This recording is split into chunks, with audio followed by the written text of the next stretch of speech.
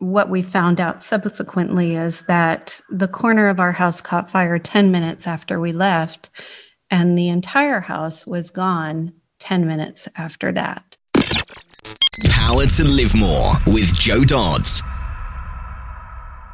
Welcome to the Power to Live More podcast, all about productivity, organisation, well-being, energy and resilience.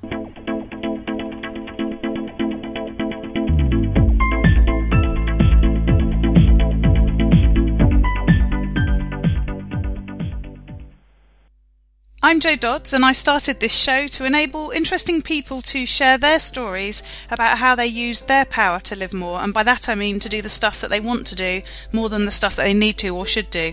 It's about creating a life for yourself where you have the energy, health and space to be happy and fulfilled, spending your time as you'd like, whether that be at work, home or somewhere else entirely. That's your choice. Hello. My name is Ellie Dodds and I'm co-presenter, and today Jo's interviewing Angela Lee. When Angela, author of the Bella Santini book series, isn't dreaming up dragons, monsters and other magical beings, she gratefully wanders to the sumptuously beautiful woods and meadows of the Cotswold area of England. Angela is very much in touch with her inner child and finds that she cannot walk by a swing set without stopping to play. Having overcome many hardships and traumas herself, Angela is passionate about helping others learn the tools and techniques they need to overcome adversity. As an author, all of her books include tools for emotional stability that readers can implement in their own lives. In addition to her work as an author, Angela is a certified quantum shift facilitator, helping people to connect to the truth of who they really are. Through her stories, Angela specialises in opening the hearts and minds of adults and children to the magic they have inside. Bella Santini, In the Land of Everlasting Change, is the first book in a fairy tale series intended to open the hearts and minds of readers to empowering consciousness concepts. Back to the studio. Today I'm interviewing Angela Lee, author of the Bella Santini Chronicles. Welcome, Angela. Thanks for joining me. Hello, I am so pleased to be on your show. Thank you so much. So start by telling us a bit about who you are, what you do. I think I've hinted at that slightly already, and where you do it. Okay, so I'm Angela Lee and I'm an author. I've written in three self-help anthologies for adults, and now I'm writing a series of children's fairy tales. Mm-hmm. And where do you do that? Where are you based? Are you in an office? Do you work from home? How does all that work? Like many people, I work from home. I'm based in Cheltenham, UK right now. Lovely. As you say, it's a bit of a not required question at the moment, isn't it? Do you work from a home office? I find fewer and fewer people actually go to an office these days.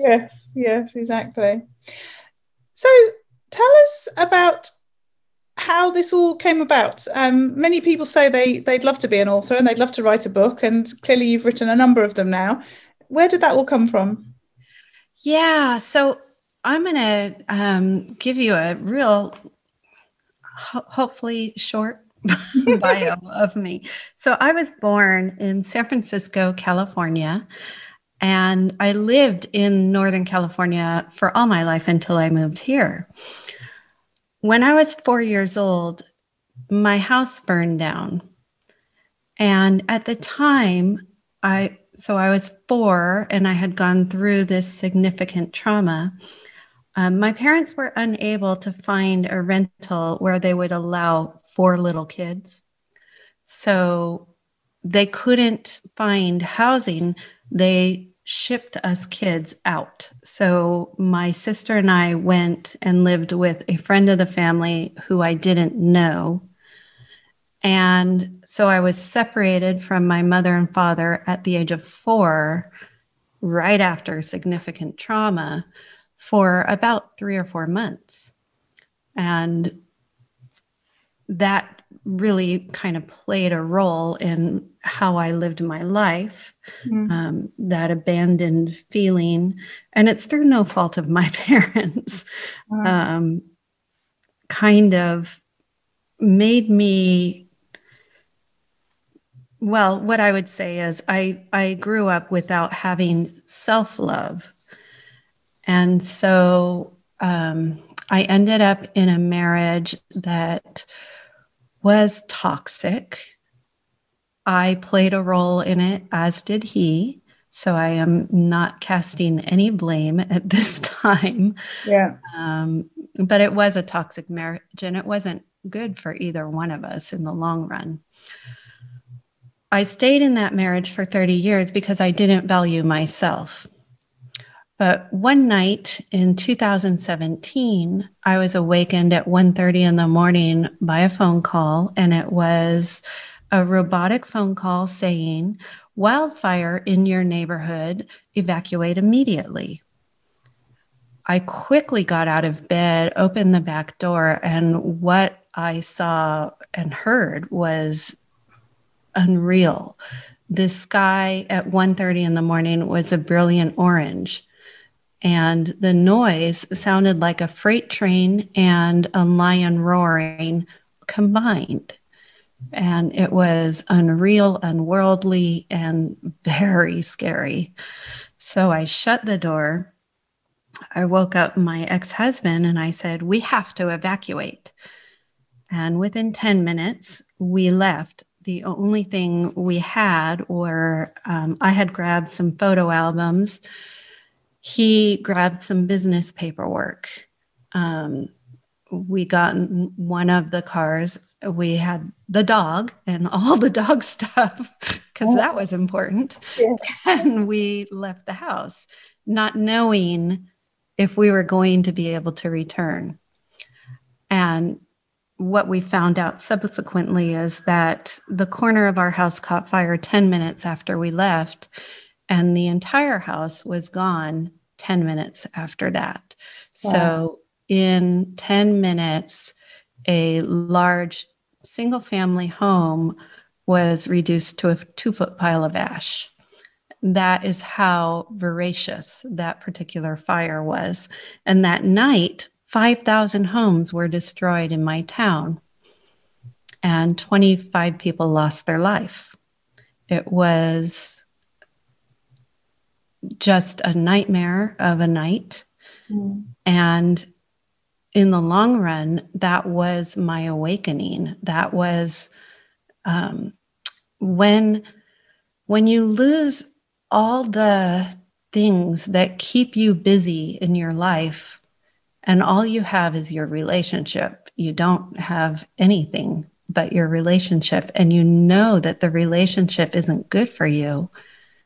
That's when you have to decide, is this the life you want to live? Mm. For me, the answer was no. So I left my marriage.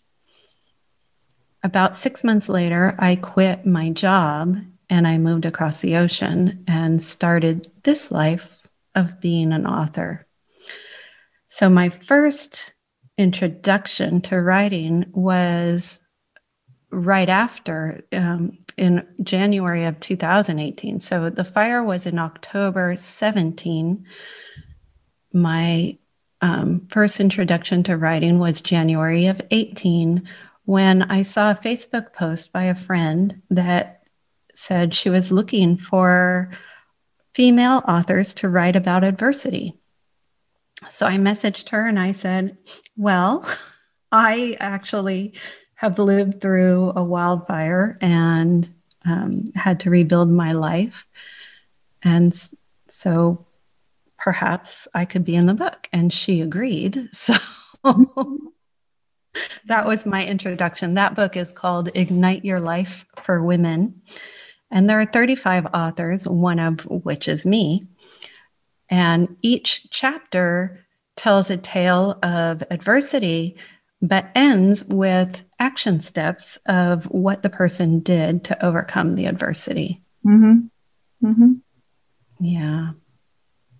So that's how I got my start. And it's not a recommended way for people to start writing. Not everybody needs a fire to get them into their dream job. No, exactly. So as ever with my guests, so many questions from that for me. So, I don't even know where to start. You were in an area where there seems to be, I don't know if this has always been the case, but there seems to be a lot of fires happening in recent years. I guess it is probably getting worse, but did you always have a concern that might be an option, that might happen in your area, or was it absolutely out of the blue?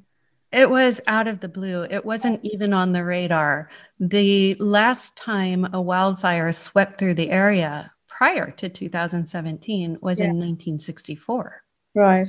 Yeah. And so it wasn't, it was like every 50 years you could expect something like that. Yes. But subsequent to 2017, there was a fire in 18, 19, and 20. Wow. So things are different. Yeah, big difference. And presumably there were some triggers around the original house fire as well at that stage. And did you? Oh, yes. Were you expecting that? Did you know that was going to happen? Well, the reason I grabbed the photo albums was because I remember as a young child standing behind my mother. Yes. She rifled through a box of photos that had sort of survived the fire. They were smoke damaged, they were burned around the edges, and they were water damaged from the firefighting. So I remember her crying, and so that stayed with me. The first thing I did was grab photo albums, because everything else, your towels, your art, everything is replaceable, but those photos aren't. No. And you talked about when that happened, when you sort of were farmed out to the friends when you were young, that caused a sort of ongoing issue around lack of self-love. And then you talked about, having a sort of toxic marriage. Mm-hmm. Obviously a lot has happened to you in the last sort of 3 years. Not just lost your home, split up with your husband, you've moved across the world. Yes, and I did. Presumably a completely different career. I mean, what did you do before when you had a job? I was a government administrator. Right. So not writing as such, but probably writing, but perhaps less policy. Yeah. Not the same. So it feels like there has been a massive transition. There's been some real growth for you. The fire, the situation was obviously a trigger for it. But what do you think's carried you through? It's interesting because that first book, the Ignite Your Life for Women book, I wrote it actually after I left the marriage.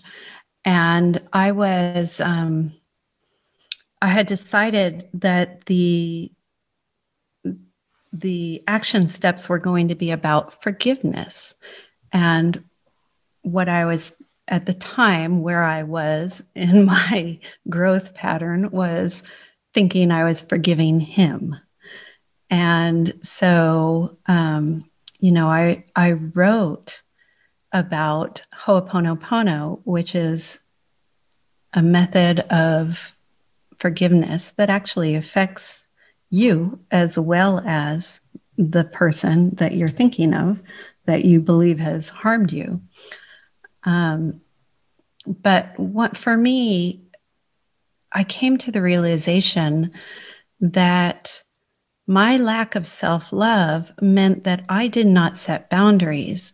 And it meant that I allowed myself to be subject to behaviors that most people would not allow themselves to be subject to.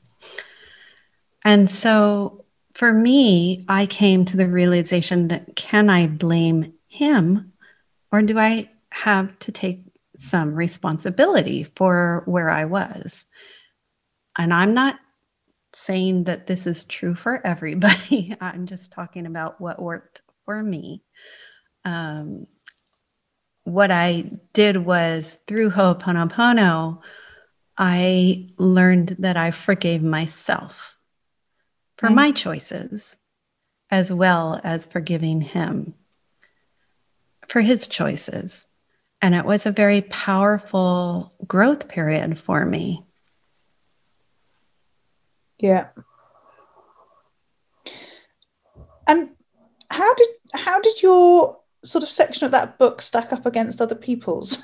The reason I ask you is I was involved in a book like that. I don't know, probably about 10 or so years ago, and I had quite a sort of benign thing to share. I was talking about, I don't know, a business realization I'd had around networking or something like that. It was really, just sort of a normal-ish thing. And then I read the book, and like nearly everyone else had really dramatic, one of my friends who I know really well now had been incarcerated falsely in America for 4 years. And her children were like 6 and 8, and all of those things. That was like the flavor of most of the book. And I felt like a complete fraud because I wasn't, I hadn't quite as traumatic happen at that moment. But though the truth is that we all have traumatic things in our lives. Yeah. And to compare our trauma against someone else's is fraught with peril. Yes. Because everybody responds to trauma differently. Yeah. And so, someone who has the ability to change easily, like I am an example of someone, I can make change and it's not a problem for me.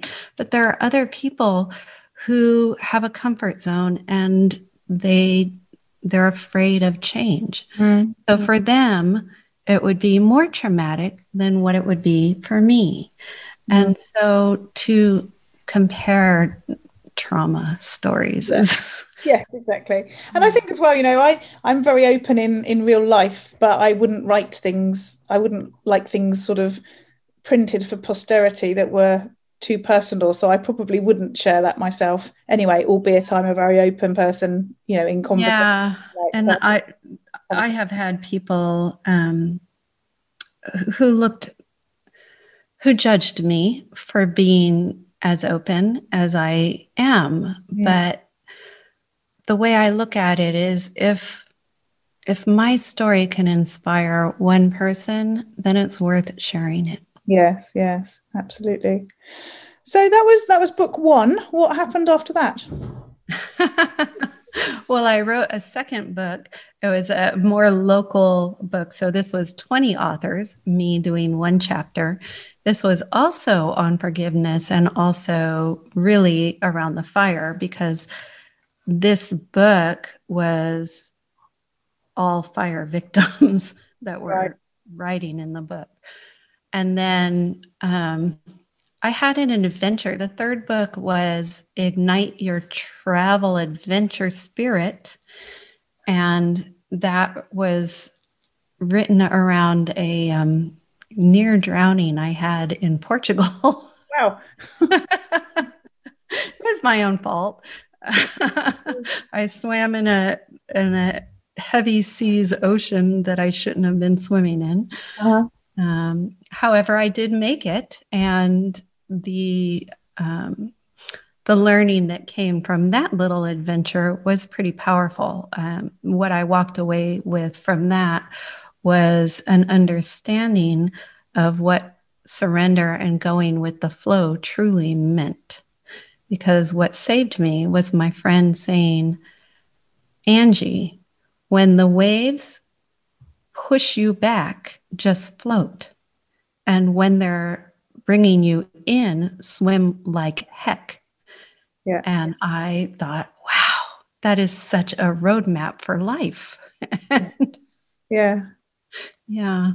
So that's the third book. And then the Bella Santini Chronicles book, which are my children's book, I have really wrapped some emotional intelligence lessons for kids into the book, because by learning a sense of self at a young age, perhaps they won't need a fire when they're in their middle ages to wake up.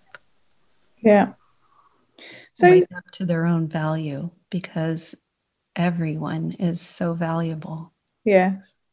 So who is it aimed at? What sort of ages, and what's the sort of the pitch? If I were to pitch this to a child or a parent. I think the pitch is different for children absolutely. and parents. So for children, the book is aimed at age 8 to 11. And I would say that the pitch to children is, do you like fairies and strong female leads, or maybe dragons, trolls, and wraiths? Do you like adventure? Yeah. This book will be fun for you to read. Uh-huh. For adults, it would be perhaps, when you read this book series to your children, they will learn that truly expressing their feelings and having a voice is very important to their growth, and that suppression of feelings can lead to dis-ease, with a dash, like dis-ease. And that for their children to learn to feel and express their feelings is a lesson that will serve them throughout their lifetime. You've sold me on it. Well, it's interesting. I ran across a video on YouTube. It was Mr. Rogers of Mr. Rogers' Neighborhood. And he was in front of Congress in 1968. He was speaking about his program, and what he was trying to do was save funding for public television in America. And what he said was, my program teaches kids that their emotions are mentionable and manageable. And I realized, that's exactly what my book does. So my book takes kids down that rabbit hole and does the same service for mental health in whatever country, in America, certainly, but in the UK, in Canada, in Australia, whatever country that the book is read. So how did you turn your experience and the sort of having written some books thing into it being a children's book and a series and so on? Because it's an onerous thing to do, and not what everyone would have done. Right. Who does that? Yeah, that's what I'm trying to say. Right. What happened was I had started writing a little fairy tale for a friend's daughter, and I had no intention of being an author of children's books. I was just on a lark playing with this story, but the story kept growing. And I realized at some point that there were life lessons in the story. And that's when I thought, well, I need to turn this into a book. So I wrote the first book, and it was 55,000 words. I found a publisher. The publisher said, that's too long. You need to split the book into 2. So now I had book 1 and book 2 just miraculously. And at the time, I had already written about 25,000 words in what I thought was book 2, but now it's book 3. Yes. Yeah. And so it was like in just an instant, I had 3 books and a series without just overnight, without even trying. Yeah. So I won't ask you questions about how do you, get inspired and keep going then. What I'm intrigued about is that whole sort of moving, not just countries, but continents. I mean, it's something that's quite a pipe dream for a lot of people. It's something that people have often said they'd like to do, but most people don't end up doing. Yeah, it's What happened? well, what happened is when I quit my government job, I went on a 2-month trip through Europe. Uh-huh. And as I was lugging my luggage around, I realized I am not afraid.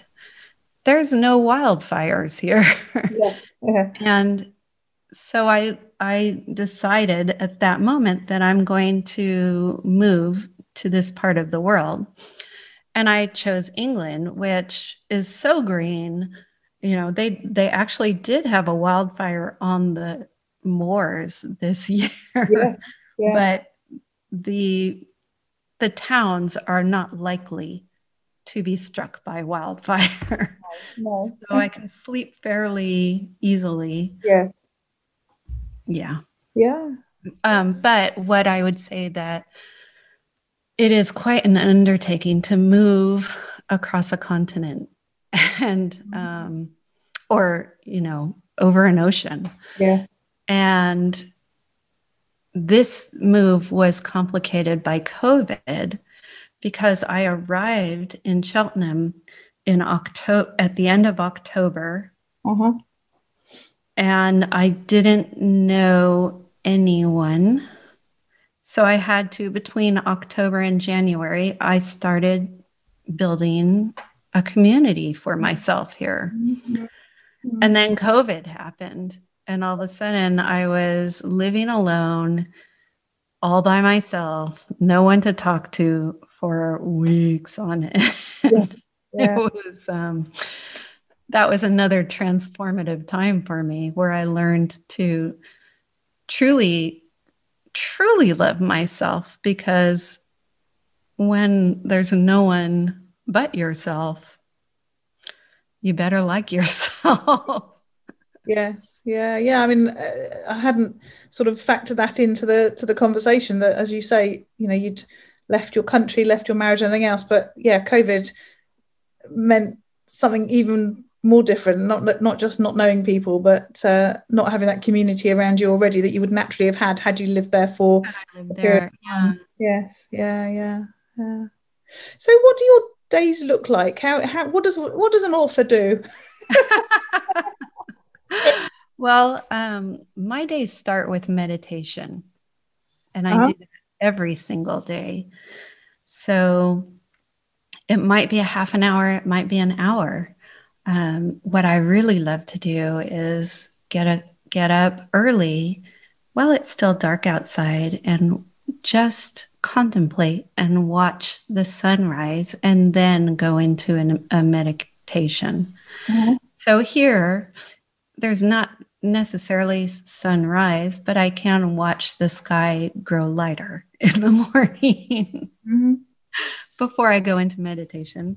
And then I like, every once in a while, I like to go out and just meet people and chat in a coffee shop, because those interactions with people can speak to my story. For instance, I was in Exmouth and I met a woman who told me a story of a baby that had been left in her store, and she ended up adopting and raising this baby. Wow. And that story made it into my book. Yes. Yeah. Yeah, because it was such a good fit for my book. This, you know, how to explore the sense of abandonment and Yes. what that means to a person. Yes. Yeah. But just on that note, before we sort of talk about more practical things, you started your sort of explanation of how you got to where you got to by exactly that. You talked about those feelings of abandonment for you and how that sort of then impacted your life. Clearly you had the fire, you know, your life's changed a lot and so on. And you talked about, I can never say the word, Ho'oponopono. Yeah. Is that what helped you to move through right from that sort of age 4 sort of issue in terms of the abandonment piece? I mean, obviously, a lot of it, I guess, will be tied up in concepts that you are writing about, but where did that come from for you? Because it's quite new by the sound of it in terms of... Yeah. So, well, Ho'oponopono was very powerful in healing the wounds of my marriage, would have been related to that abandonment issue of childhood. So, yes, Ho'oponopono did play a role in healing from my childhood. But when I was a child, there was no psychologist, there was no even really discussion of the effect of all of that on a child. So, like I say, I know my parents did the best that they could, and they brought the family back together as quickly as they could. But there is still a conclusion that a 4-year-old comes to when that kind of thing happens. Yeah. Yeah. And how did you discover the Ho'oponopono? I still can't say it. Ho'oponopono. I did a lot of research on forgiveness when I was initially it was, how do I heal? Because one of the things that I have realized is that a lot of times we look at things outside of ourselves and we say, that's going to make us happy. So leaving my marriage, I'll be happy if I leave this toxic marriage. I'll be happy if I move across the ocean and don't have wildfire to deal with. And all of that is true. And at the same time, true happiness comes from inside. And so all these things we think will make us happy, those are outside of us. We only find that true, deep sense of happiness when we have self-love. So all of this was a journey for me to get to the point of self-love. Yeah. Yeah, it's interesting that I've heard of that concept through another coach who I just happen to have been connected with for a long time, but I've never really known anything about it. So it's certainly something worth investigating, I think. Yeah, and I will send you how it's spelled so that you can practice. Yeah. The thing that really convinced me was I read a story. Dr. Joe Dispenza, I believe, writes this in a book of his, but I found it on the internet. There was a psychologist named Len Hugh who worked at a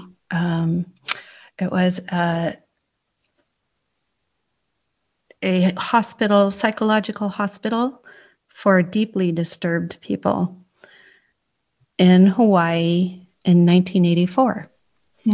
And he was hired. The other psychologists started complaining about him because he stayed in his office. He never met with any of the clients. He stayed in his office with their files, and he did Ho'oponopono 8 hours a day for each of the, I'll say, clients. So fast forward a year, and when Dr. Hugh was hired, the employees of the hospital walked around in fear. They walked with their back to the wall. The clients were in chains. No one was let outside. A year later, he had never even talked to any of the clients. a year later, they were beginning to heal, and the clients were unchained, and they were allowed outside for a little bit of time. And so he worked for this hospital for 3 years, and he did Ho'oponopono 8 hours a day for 3 years straight. And by the end of the 3 years, when he left, the hospital had no clients. They had all been released as healed. That's a powerful story. Indeed. Thank you for sharing that. You're welcome. So moving on to talking about some sort of more practical things. We were talking about sort of how your days go. How do you do what you do? How do you use technology? Do you just use a pen and paper? I definitely use technology. Google Docs is very handy for me to, I place my stories on Google Docs and then share it with editors and publishers, etc. Dropbox is indispensable for me because it helps me keep everything sorted. And having gone through a fire where I lost a computer and lost all the documents, having that cloud storage is indispensable. Yes. The other tools that I use are Zoom quite often to do podcasts, Skype to do podcasts, and I'm beginning to record meditations for people and have them on my website. So really simple voice recording apps. So most of my guests come on here and say that they use pen and paper. I was expecting an author to say they did, and you don't. But I guess, as you say, the sort of having gone through 2 fires, I guess even if you hadn't been drawn towards technology, it starts to becomes part of the reason, as you've just said, isn't it? Indeed, yeah.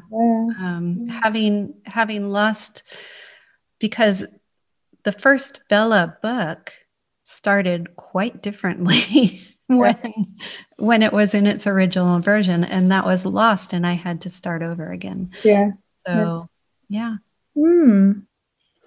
So what about sort of learning and improving yourself? You've clearly focused on that over certainly recent years, as we've talked a lot during the podcast. How do you do that? How do you discover these things? How do you learn? Well, for me, I am a voracious learner.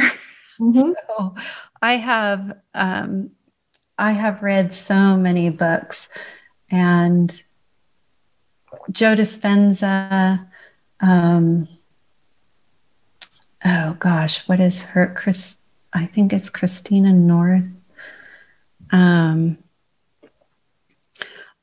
I'm delving into Gene Keys by Richard Rood right now, which is kind of a way of contemplating your perspective on life.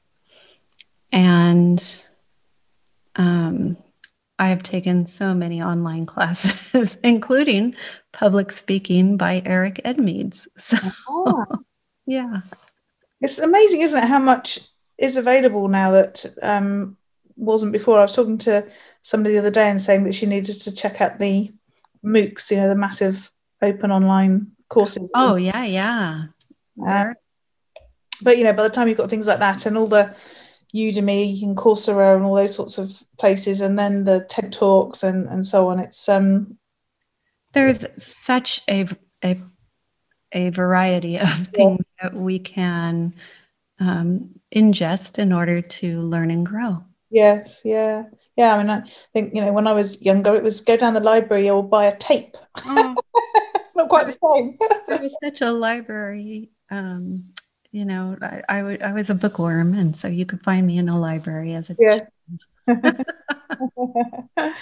the last couple of questions then. Firstly, what about those days where it all goes horribly wrong? We've had a bad day. How do you deal with those? There have been so many. I came home so recently I was in the US. I did a author event and then visited my family and then came back home to the UK. And on the day I arrived, I got to my house and I had no internet. And I was devastated because I was faced with 2 weeks of quarantine. Yes. No access to the outside world. Wow. And then 2 days later, and by the way, I still don't have internet. I'm using my neighbor's Wi-Fi to do this. So I do hope Vodafone gets this fixed soon. Yeah. And then 2 days later, for some reason, I lost cell access. And I thought, wow, what's going on? Why am I being put into this place of zero communication? Yes.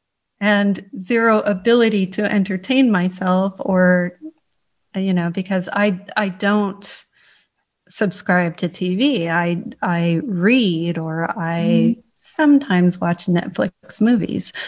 And what I had to do with that was just go into curiosity. I wonder, is there a lesson in here for me? Yes. I wonder, is this about me becoming comfortable sitting just with me and nothing else? And indeed it was. So I ended up being able to do that. And so you can approach life with that whole thing about what's this for and what does it teach me. I guess that really can make those difficult times, if not sort of better in the moment, at least more worthwhile, I guess. Absolutely. Having that curious approach to it. Wow, where's the lesson in this for me? Yes. Can really shift a perspective out of victim. I am the victim of Vodafone into, okay, yes, maybe this is happening for a reason. And maybe the reason is that I need to be able to sit with myself. Yes. Yeah. And what about those days where you get to live more? And that's where I say that you get to do more you want to do, less of the stuff that you don't want to do. Those are my favorite days. So here in the Cotswolds, a live more day would be a day where I spend 5 or 6 hours hiking, and I get to experience just the wide variety of sights that are available to those of us who can walk in this area. So going from farmland to forest to cliffside to fields of sunflowers to fields of poppies to, it's just, there's such a variety of beauty to be seen in this area. Yes. That truly fills my soul.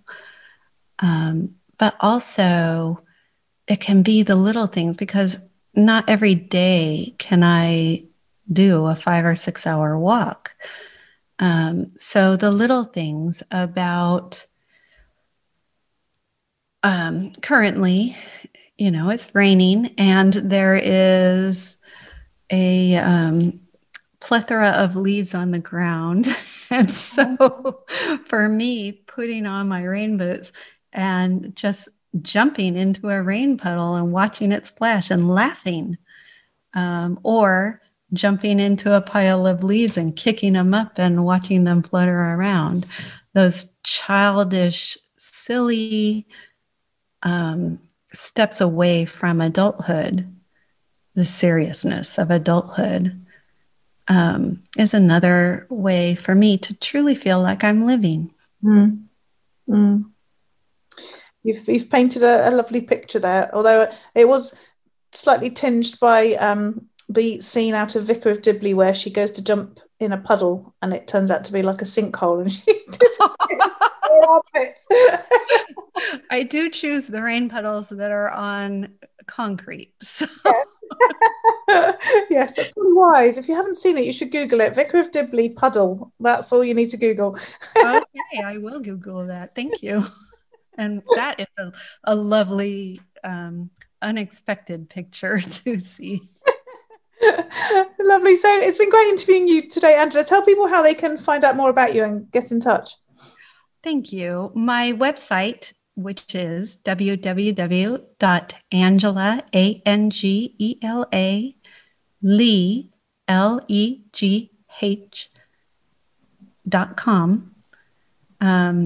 has access to my the adult self-help books, access to the Bella Santini Chronicles. It's got meditations. There's several free that people can download, and then some of them that are paid. And also my blog. So the blog is completely free. Anyone interested in learning about a different perspective, adopting a different perspective that may serve them, can access my blog. Brilliant. Thanks, Angela. Thanks for your time today. Thank you. And that Bella book is available on Amazon starting tomorrow. So I'm so excited. It'll definitely be on there because this will be coming out in December. So check it out. Beautiful. Lovely. Thank you. All this information is available in the show notes. If you go to powertolivemore.com/, in this case 188, then you'll find them there.